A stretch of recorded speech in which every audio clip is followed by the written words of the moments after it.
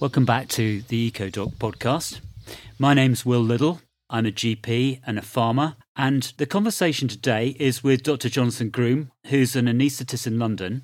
And Jonathan has been instrumental in setting up an organisation called GASP, which is helping to make the NHS a greener organisation. And he's going to tell us more about that today. So, Jonathan, thank you very much indeed for agreeing to talk to me today. I'd just like to ask you to describe what GASP is and what it does.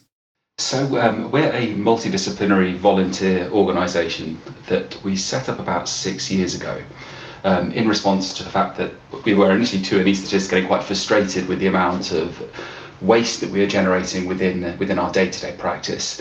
And then with a little bit of digging, we started to realise how much of an impact the healthcare system that we work within does have on the environment. So we set up an organisation to tackle that, and now there are about 80 of us worldwide, all working towards our mission statement, and that is to reduce the environmental impact of healthcare from the UK and beyond.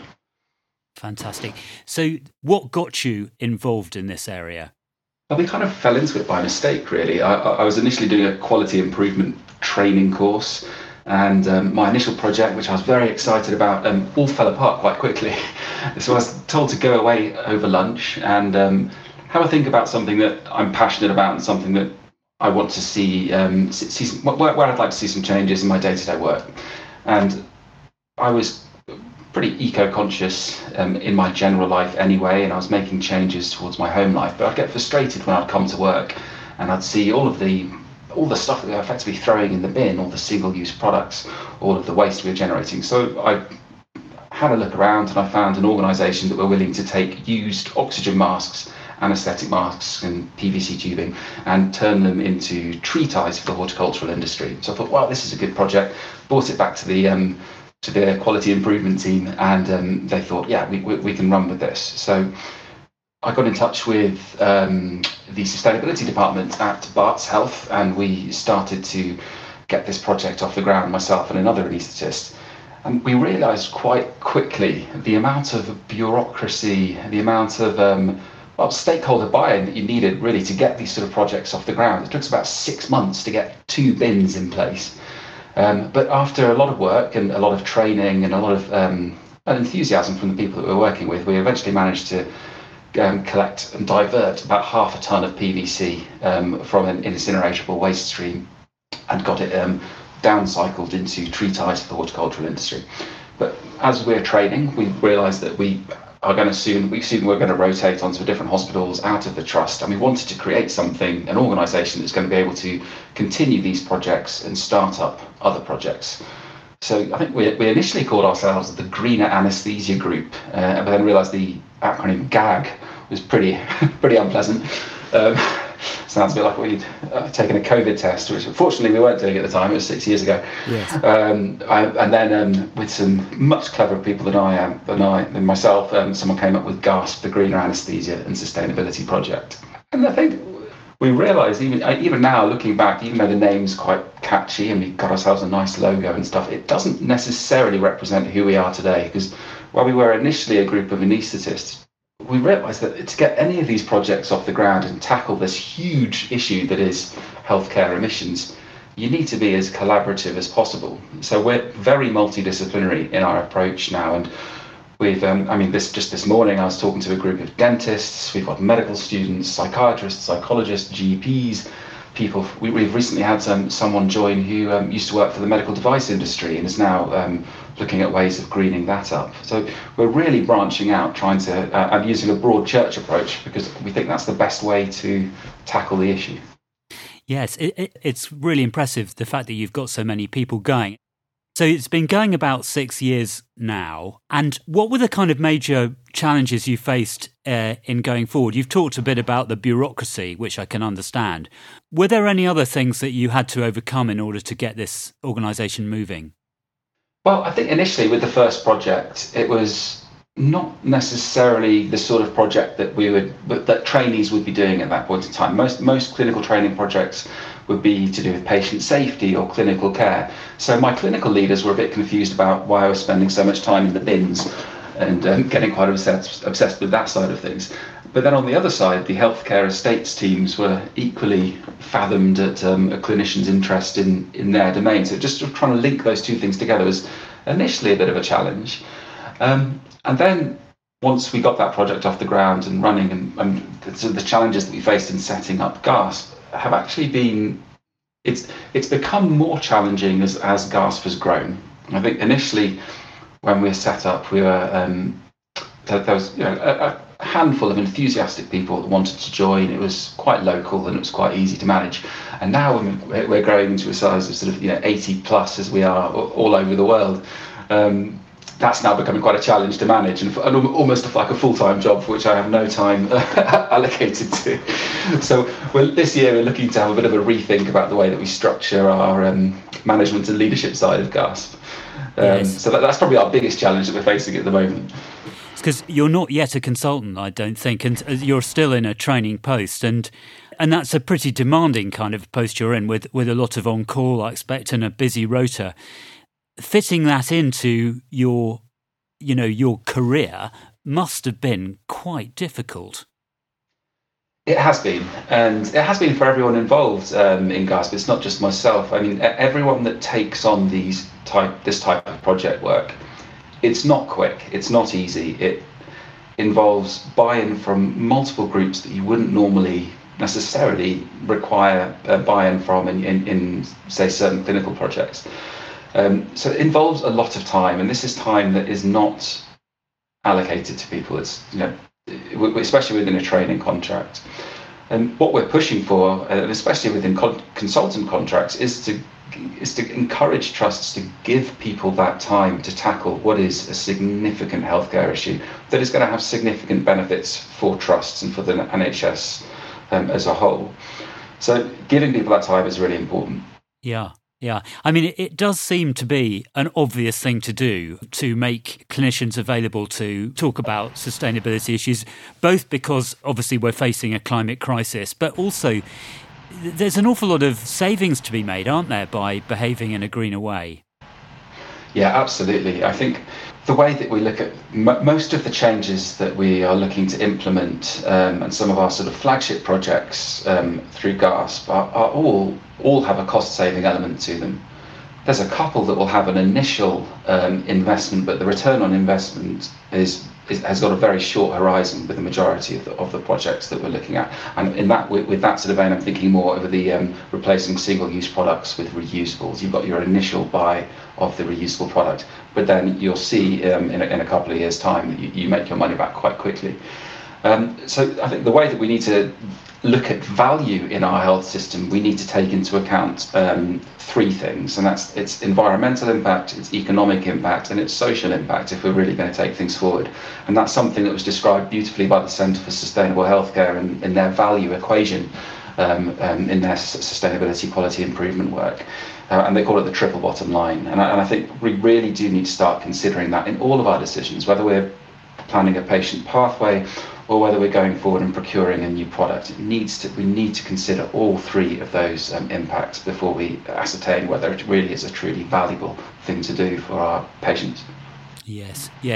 So it would be interesting just for you to explain a bit about something which I hadn't really considered, which was the greenhouse gas implications of anaesthesia. And this is something which I learned about from looking at your website.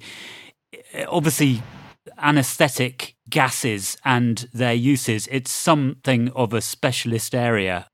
Could you just explain a bit about the relationship between those gases and global warming? Well, yeah, let me do one.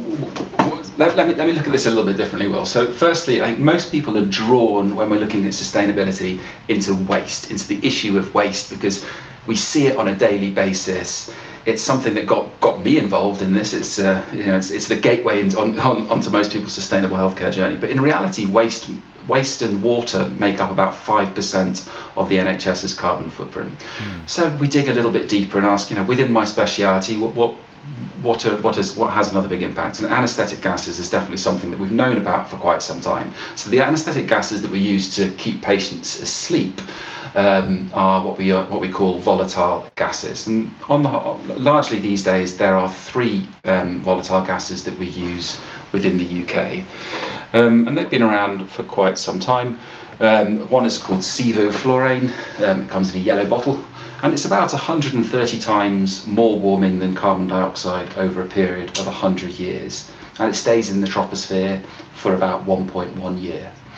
More recently, the most recent volatile gas that's been introduced is one called desflurane, and that was brought onto the market because some of its properties that made it slightly advantageous over sevoflurane was that it wore off a little bit quicker, so patients would wake up a bit quicker, and studies would show that is true, about 2 to 4 minutes quicker in some cases. Now, the global warming effect of desflurane is it's 2,540 times more warming than carbon dioxide over a period of 100 years. So comparing that to sevoflurane, 130, this is 2,540 times more warming. It stays in the troposphere, in the atmosphere, for 14 years versus 1.1 year for sevoflurane. So we've got to ask ourselves as users of this drug, well, hang on, is that 2 to 4 minutes, or it may not be 2 to 4, actually, I think 2 to 3 minutes of difference in wake-up time worth that huge difference in carbon footprint and that huge impact on a greenhouse gas perspective? So that's a question we need to be asking ourselves with the volatile anaesthetics. There's other gases that we use to carry these volatile gases, or sometimes used as pain relief as well, and that's nitrous oxide.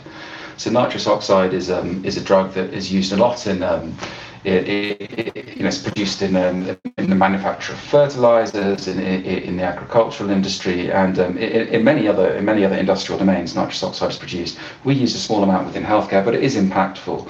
So nitrous oxide itself is about 310 times more warming than carbon dioxide, and it stays in the troposphere for about 110 to 114 years. So again, that's something that we need to start asking, well, is it absolutely necessary that we use this drug? And now we'll see within anaesthesia, its use has dropped quite significantly. And there are certain areas where we're seeing it used more frequently than others, and that's mostly as an analgesic in the form of Entonox, or gas and air, people may know it as, in the obstetric for labouring women. And it's a good pain relief, and it's safe, and it's very effective, and we would not want to deny women of good pain relief during labour. But we can ask ourselves, can we manage this gas a little bit better? And there's two ways, and over the last couple of years there have been some fantastic people. Alifa Shakira is one of them. She's a pharmacist who's been looking at nitrous oxide use, and she realised that there's a huge gap in some hospitals between what is being used at the user end to what is being supplied. And that either means that we're mismanaging our stock and cylinders are getting out of date, or there's leaks within the pipe system within the hospital. So there's much more being ordered than is actually documented as being used. Exactly. Yeah. Exactly. You've also got to remember this is a drug of abuse. You may see those little silver canisters lying around the streets. Well, we see them a lot in London. I think probably not around your farm, Will, but around the streets. Yes. maybe so.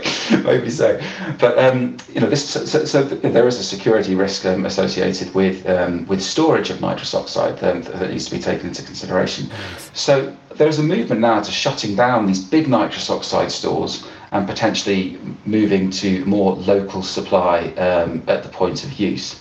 And then we're looking at technology, at another way in which we can mitigate this and deal with these emissions. And there are companies now that are providing systems that will take the exhaled gas and air, or nitrous oxide, and break it down into a non-greenhouse gas form. I think it's nitrogen and water. Nitrogen and oxygen, I think it would be. And that makes it, that renders it not a greenhouse gas effectively. So is that some way of extracting it from the air within the operating theatre? So it's so there's two different models. So there's currently we have within our anaesthetic machines, we have what's called a scavenging system, which draws off all of our anaesthetic gases and carrier gases, be it oxygen, air, or nitrous oxide. And at the moment, that just pollutes them out the top of the hospital. Yes. This system can be fitted in to the scavenging system to collect that nitrous oxide, but also for the labouring women, they can breathe it out into a mask, the gas and air that they're using, and then that can get managed either centrally or by a local destruction unit, and then it cracks it into a non-greenhouse gas form. That's the future, I think, especially with the gas and air side of things, where I don't think there's a great alternative on available at the moment, and that could sort of fill its space safely. But also with the volatile gases as well, so the sevoflurane, desflurane, and isoflurane, there are now technologies that can capture those as well. And recycle them back into their original form, and you can sell them back onto the market. And I think they're still waiting for MHRA approval for the reuse of that. But I think in certain countries like Portugal, they already are reusing it. So that's quite exciting as well. Yes, indeed. It's kind of not something that would have sprung to my mind, the effect of these gases. But of course, if you consider that, there are probably millions of anaesthetic episodes going on every day around the world, it all adds up, doesn't it, to quite a lot, really. Well, there's about 3 million, I think, in the. I could be right. My mind, I think it's about 3 million anaesthetics in the UK alone a year. Now, not all of these anaesthetics are patients that are asleep. We're doing more and more anaesthetics now under regional or through local techniques with sedation. And they have lower carbon footprints compared to keeping someone asleep with the volatile gas. But also there are other ways in which we can keep patients asleep. And one is by, maybe your listeners will recall a drug called propofol. That was unfortunately what led to Michael Jackson's demise. It's a white medication that we inject through the vein that makes patients fall asleep. And it's often used to induce anaesthesia and get people off to sleep at the start of the operation. But now we're using that, well, for quite some time we've been using that as the sole as one of the main methods of keeping a patient asleep. So it's called total intravenous anaesthesia. And that has a carbon footprint about 4 orders of magnitude lower than our volatile gases. So it's a much more environmentally friendly choice than using these gases. So we're really trying to encourage more of its use as well to try and reduce our carbon footprint. And that's one of the strategies that we're using, along with regional anaesthesia as well. Yeah. So thinking about the operating theatre environment, we've talked a bit about the recycling of plastic, which is something that you've implemented a project, and also the gases. The other thing that, of course, produces a lot of disposables is the instruments that the surgeons use. And certainly when I was first training to do minor surgery as a GP, we used to reuse our instruments, forceps and scissors and so on and so forth. So they all used to go in an autoclave after we'd used them, and then we would use them again. And that hasn't been the case lately because of the issues relating to CJD, or mad cow disease. So what can we do about those? Because there's a huge amount of those instruments, certainly in primary care, that go into a bin. Yeah, you're absolutely right. And this is probably one of the last things that most people arrive on their sustainability journey. And it happens to be the biggest part of the pie when we're dividing up the carbon footprints of health systems. And that's procurement. It's what we bring into hospital, be it surgical equipment, drugs, supplies. And so everything that we bring into hospital, that makes up a huge part of our carbon footprint. And single-use items have flooded health systems, led by market forces since the CJD issue. The reason why that initially happened is because CJD or prions were difficult to sterilise or get off sort of reusable surgical equipment with the sterilisation systems that were in place at the time. But this huge shift was actually, it came on a very poor evidence base. There have been cases of patients catching CJD from surgical equipment, and a majority of them was from neurosurgical equipment. The majority of those cases actually happened, I think it was before the 1970s. But this has still led to huge swathes of other equipment then moving into single use. And now it's got as ridiculous where, they'll be doing a cataract operation and they'll be putting some iodine on the patient's face at the start of the case. The swab is obviously single use, but the thing to hold the swab, the bucket that the iodine is, that's all just big chunks of plastic going in the incinerator every time. The surgical equipment that we're using in a lot of the cases will be single use metal equipment. It's lovely, it's sharp, it goes straight in the sharps bin, which is destined for an incinerator. And what we need to start realizing is it's not just a waste issue. all of these items, they have embedded emissions associated with them. So if we're looking at the environmental impact of, say, a scalpel, we need to look at the iron ore that has been mined, that iron ore processing, that material then being turned into a steel product that's made into a scalpel, which then gets shipped over to another country for sharpening and packaging, and then gets shipped over to the UK. It then gets used, it then gets thrown away and incinerated. And by measuring the carbon footprint or the environmental impact at every single stage across that lifespan of that product, you get an overall carbon footprint of that product. And that's called a life cycle assessment. And there are some incredible people throughout the world now doing life cycle assessments on the medical equipment and medications that we use on a daily basis. And that's giving us this information so we can start making decisions and start making the case to move back to reusable products. Yes. So interesting. The other, of course, thing that's changed in my lifetime as a GP is, of course, that we used to use metal Cusco speculums for gynecological examinations, and now they're all disposable plastic ones.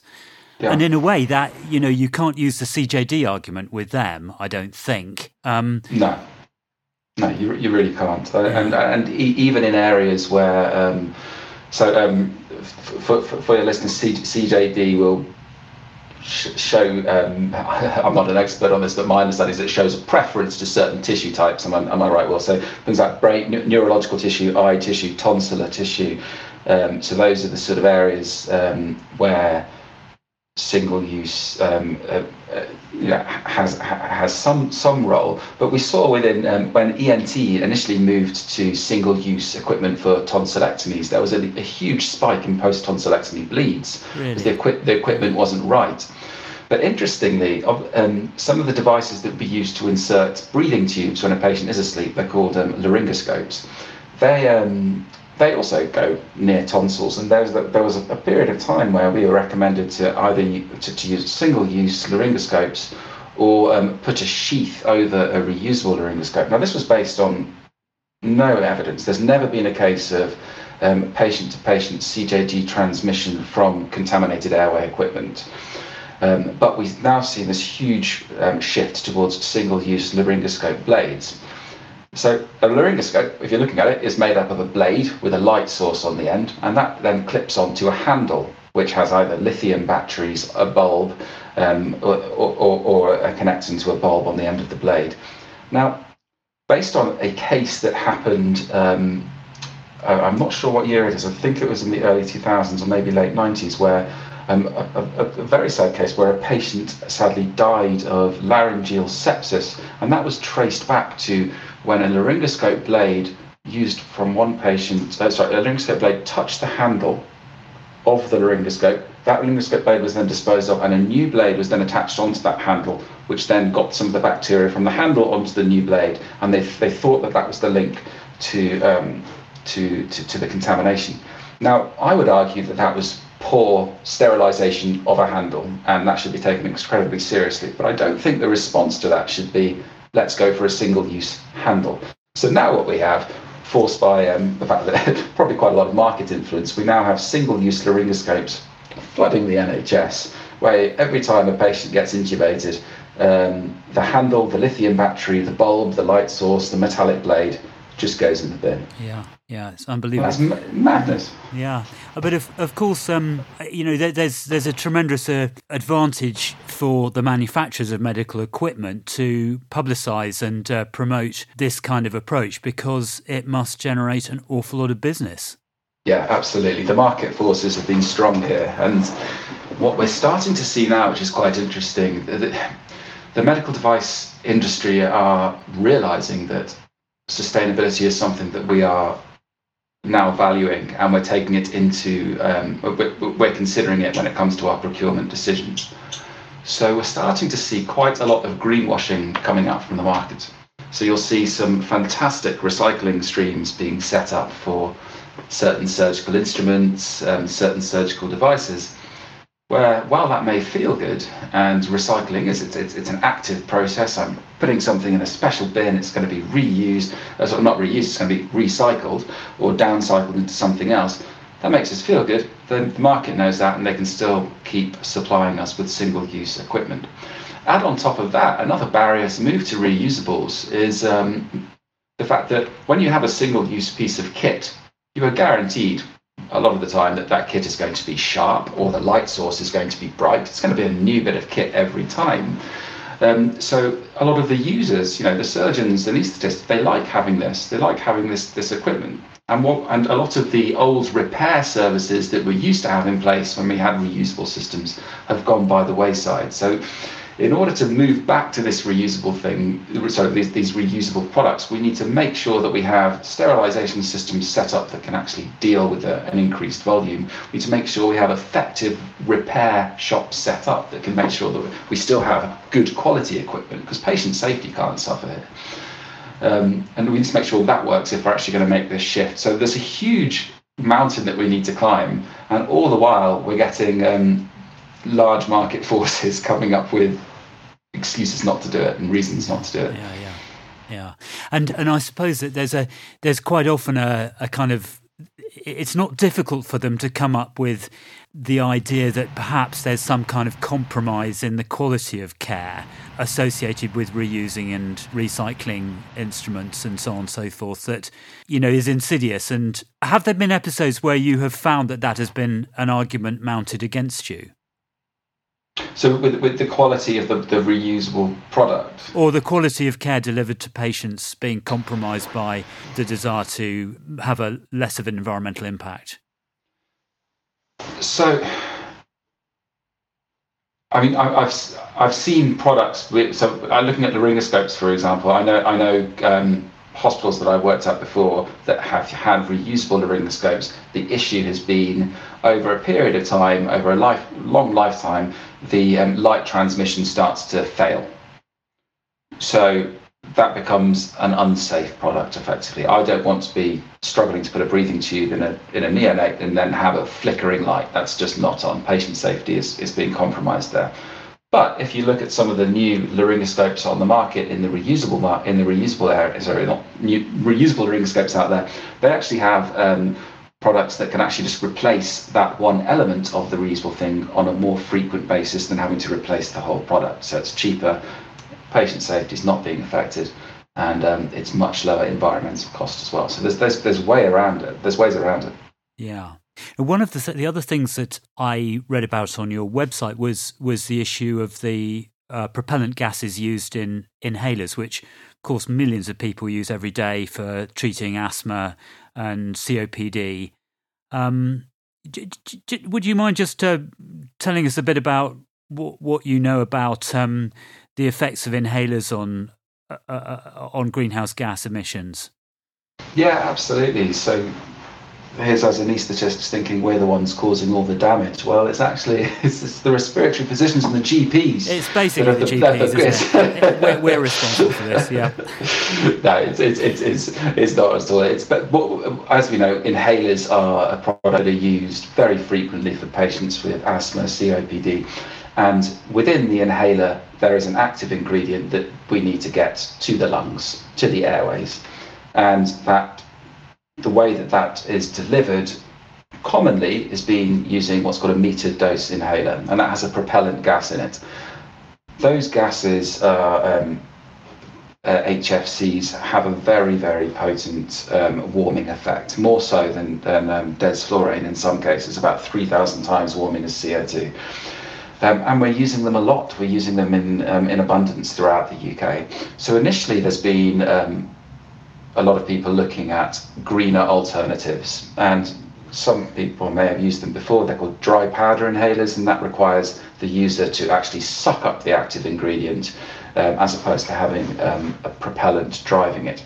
Or the other option is to have a different propellant. So things such as water vapor and things like that have also been are also coming out onto the market.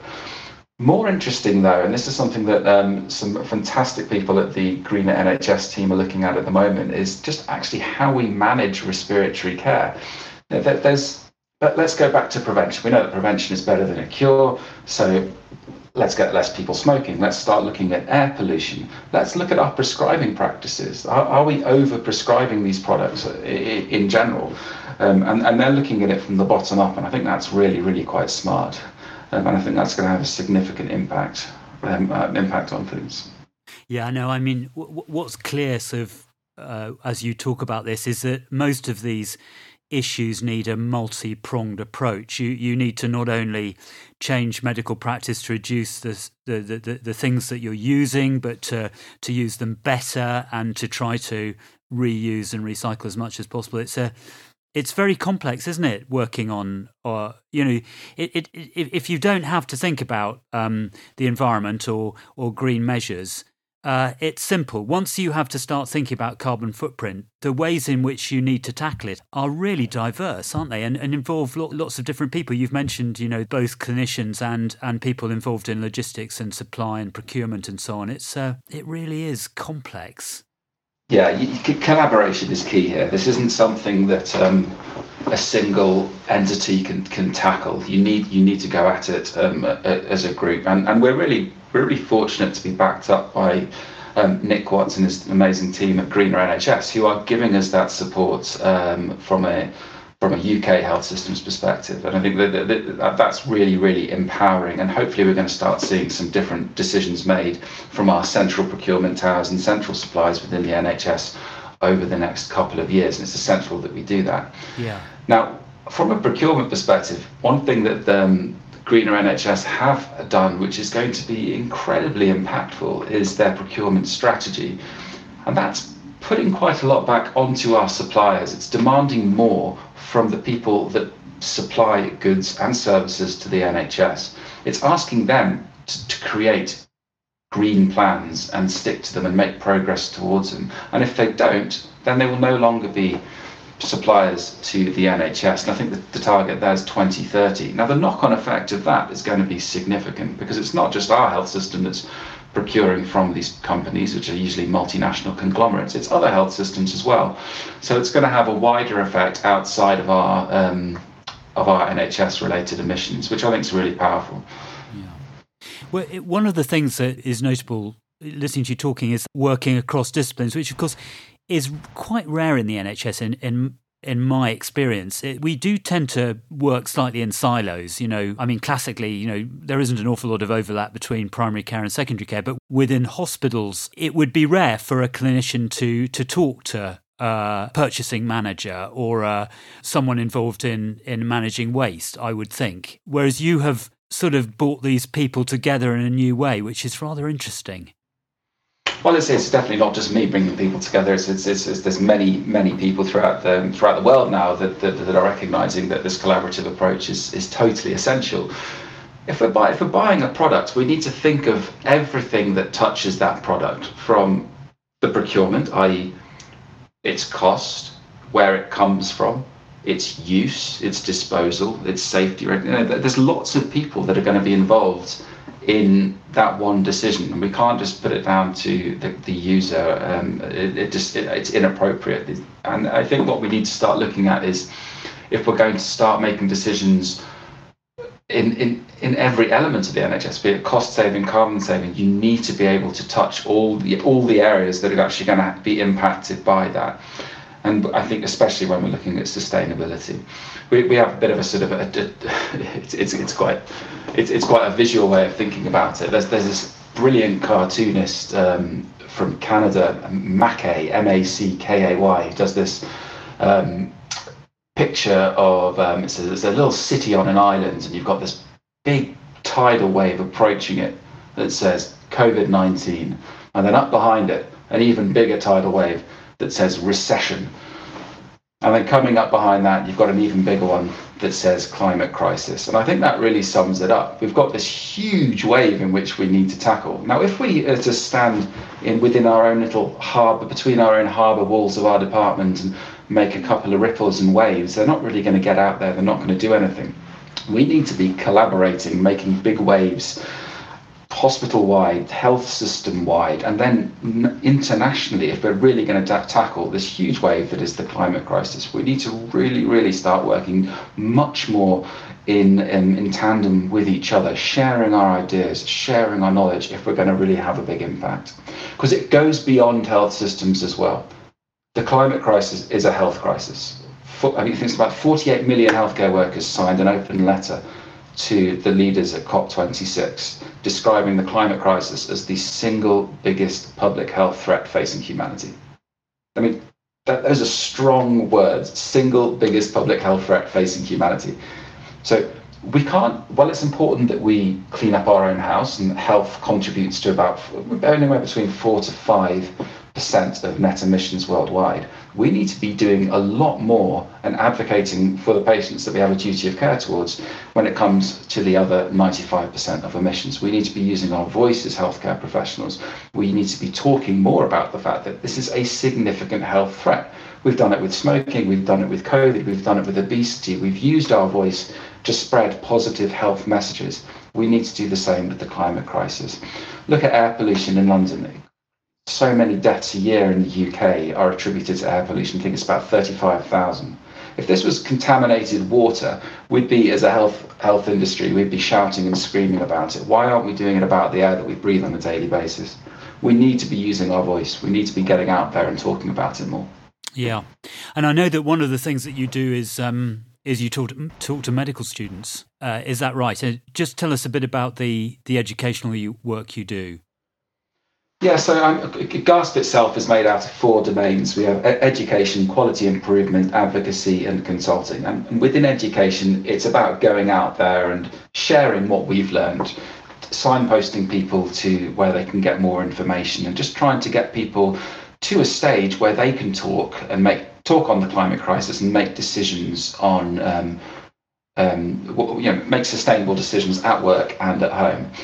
Now, with medical students, we don't just talk to medical students. One thing we realised very quickly, myself and the fantastic psychiatrist Jacob Krasnowski went out on our medical school roadshow a few years ago, and we went to the University of East Anglia, and we spoke, and we had a group of students in a workshop.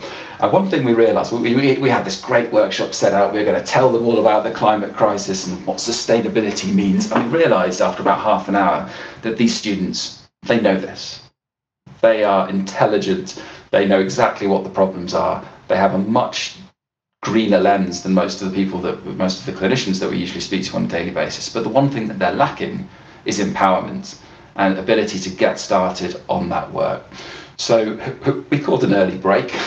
We, on the back of a fag packet, wrote a new workshop, and that was just trying to get them involved in these projects. And what we're trying to do now at GASP is link medical students that are interested into sustainable healthcare related projects. They are an incredibly valuable asset, and we need to break down the hierarchical structures that we have embedded so deeply within medicine to start recognizing them as that. We saw throughout the pandemic, medical students were a huge resource on busy intensive care units, getting stuck in, doing the jobs that healthcare assistants do, working day in, day out. They were working so hard along with all of the allied health professionals and teams in the hospital. These aren't people that are just people that should just sit and watch and absorb information. These are people that can come in with a different eye, different time commitments, and a fresh set of knowledge in many cases, and start actively making change, because we can't wait for them to grow up to be registrars, consultants. We don't have time for that. We need this enthusiastic group of people to get in and start doing the work now. And it'll be great for them because it's a really exciting area of research and improvement. They'll get great CVs, and they'll do something really positive from day one. They can really start doing that. And we actively encourage medical students to approach us at GASP, and we'll help facilitate them. Yes. With that stuff. Yes, I think the GMC has now made it necessary that environmental issues form part of the curriculum for medical training. They have, and it's difficult. And medical syllabi are bloated already. There's so much information that needs to be fit in to medical training, and rightly so. And that's why it's a long training pathway. So trying to get sustainability into a curriculum is challenging. And the way that I want to see it done is, especially when we're looking at clinical care, it's not just having it as a specialist interest. It has to be involved in every single step of the way. This isn't just something that, as what would Boris Johnson describe it as? People living in hemp-smelling bivouacs. I think it's how he described the Extinction Rebellion people. It's not just something that is the hippies that do it. This is something that we have to do on a daily basis. This is a huge aspect of preventative care. So we should be involving that in all of our decision making and teaching it at various different levels of a curriculum, as opposed to just having it as a sort of standalone module. Yes, that quote from Boris Johnson is interesting. There is a certain extent to which anybody who is perceived to be an environmental activist, whatever their professional background, can often be labelled by the political powers as being someone who is a disruptor and a nuisance. This is a problem, I think, isn't it, really? You see groups of doctors and healthcare workers protesting in London, and not in a necessarily very obnoxious or violent way, but they are labelled as a mob by certain sectors of the press and by certain sectors of the government. Yeah, and I think their role is absolutely essential in this entire movement. I think the climate crisis needs to be depoliticised in some respect. I don't think it should be the realms of certain parties. Every party should be taking this seriously. And if I'm speaking to a group of people that potentially would be leaning more towards one side of the political spectrum than the other, it's quite quick. You can quite quickly turn it back onto something that concerns them, be it higher insurance rates, increased rates of migration, and things like that. Things that wouldn't necessarily concern me in my political opinion. But this is something that's going to touch everyone's lives. It's going to make things more expensive. If money is your main focus, it's going to make your standard of living poorer. It's going to make your security situation more tense. The changing climate is going to affect everyone of every different political spectrum. It's not just about this isn't sort of, in inverted commas, a green agenda or a social justice movement or anything like that. This is a preventative healthcare strategy. This is something that we really need to. This is how we need to deal with it. And it's not just a healthcare; it's an economic strategy that we need to take into account. The risks associated with our changing climate are huge. And insurance companies have been looking at this for years, and it's something that they've taken seriously, and they do take seriously. This isn't just something that may or may not happen. It is already happening. And with regards to groups like Extinction Rebellion and Insulate Britain and the like, I think they are an important part of the argument. I think they are keeping the discussion at the forefront. People are talking about climate. And they are expanding the Overton window to allow people to have that sort of to create that sort of space and discussion. And yes, there are certain unfortunate scenarios that we're seeing about people not being able to get to hospital. And I think that organisations like this do need to think carefully about their strategy. But I think disruption is important in this domain. I think we do need to shake things up. And I really salute my colleagues in Doctors for XR for the incredible work that they're doing and some of the risks they're putting themselves in order to fight for this really important cause. But I think as healthcare professionals in general, we need to be using our voice more. We are, if we look year in, year out, the Ipsos MRBI Veracity Index, which goes around people in the UK and asks people, who do you trust more? At the top, it's always nurses, pharmacists and doctors. People listen to our voice. People trust our voice. Why don't we use it more to help mitigate about what is a significant public health threat? It's so important that we do that.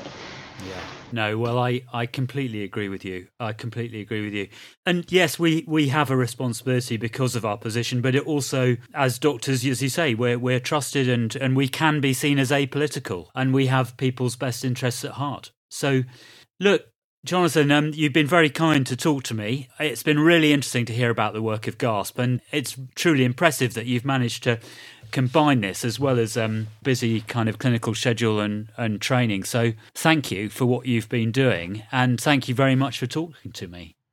Well, it's an absolute pleasure, and GASP wouldn't be what it is without its network, and we are who we are because of the people that are in it, and I'm incredibly grateful for the enthusiasm and efforts that people have put in over the last 6 years. And I'd encourage anyone in industry, outside of industry, patients, just to get in touch, learn more, join GASP, and just help with this mission that is so unbelievably important. And yeah, you'd be more than welcome on the team. And the best way to get in touch is via the GASP website, I imagine. Yeah, so the GASP website, gaspanesthesia.com, or we have an email address, gaspanesthesia@gmail.com. We're also on Twitter, we're on Instagram. In fact, our Instagram's currently being taken over by a group of fantastic nurse anaesthetists in Los Angeles, and they're putting out some brilliant content at the moment, so do check that out. And yes, there'll be some more content coming out soon on our website. So do keep your eyes on things. Fantastic, will do. Once again, thank you very much, Johnny. No, it's a pleasure. Take care.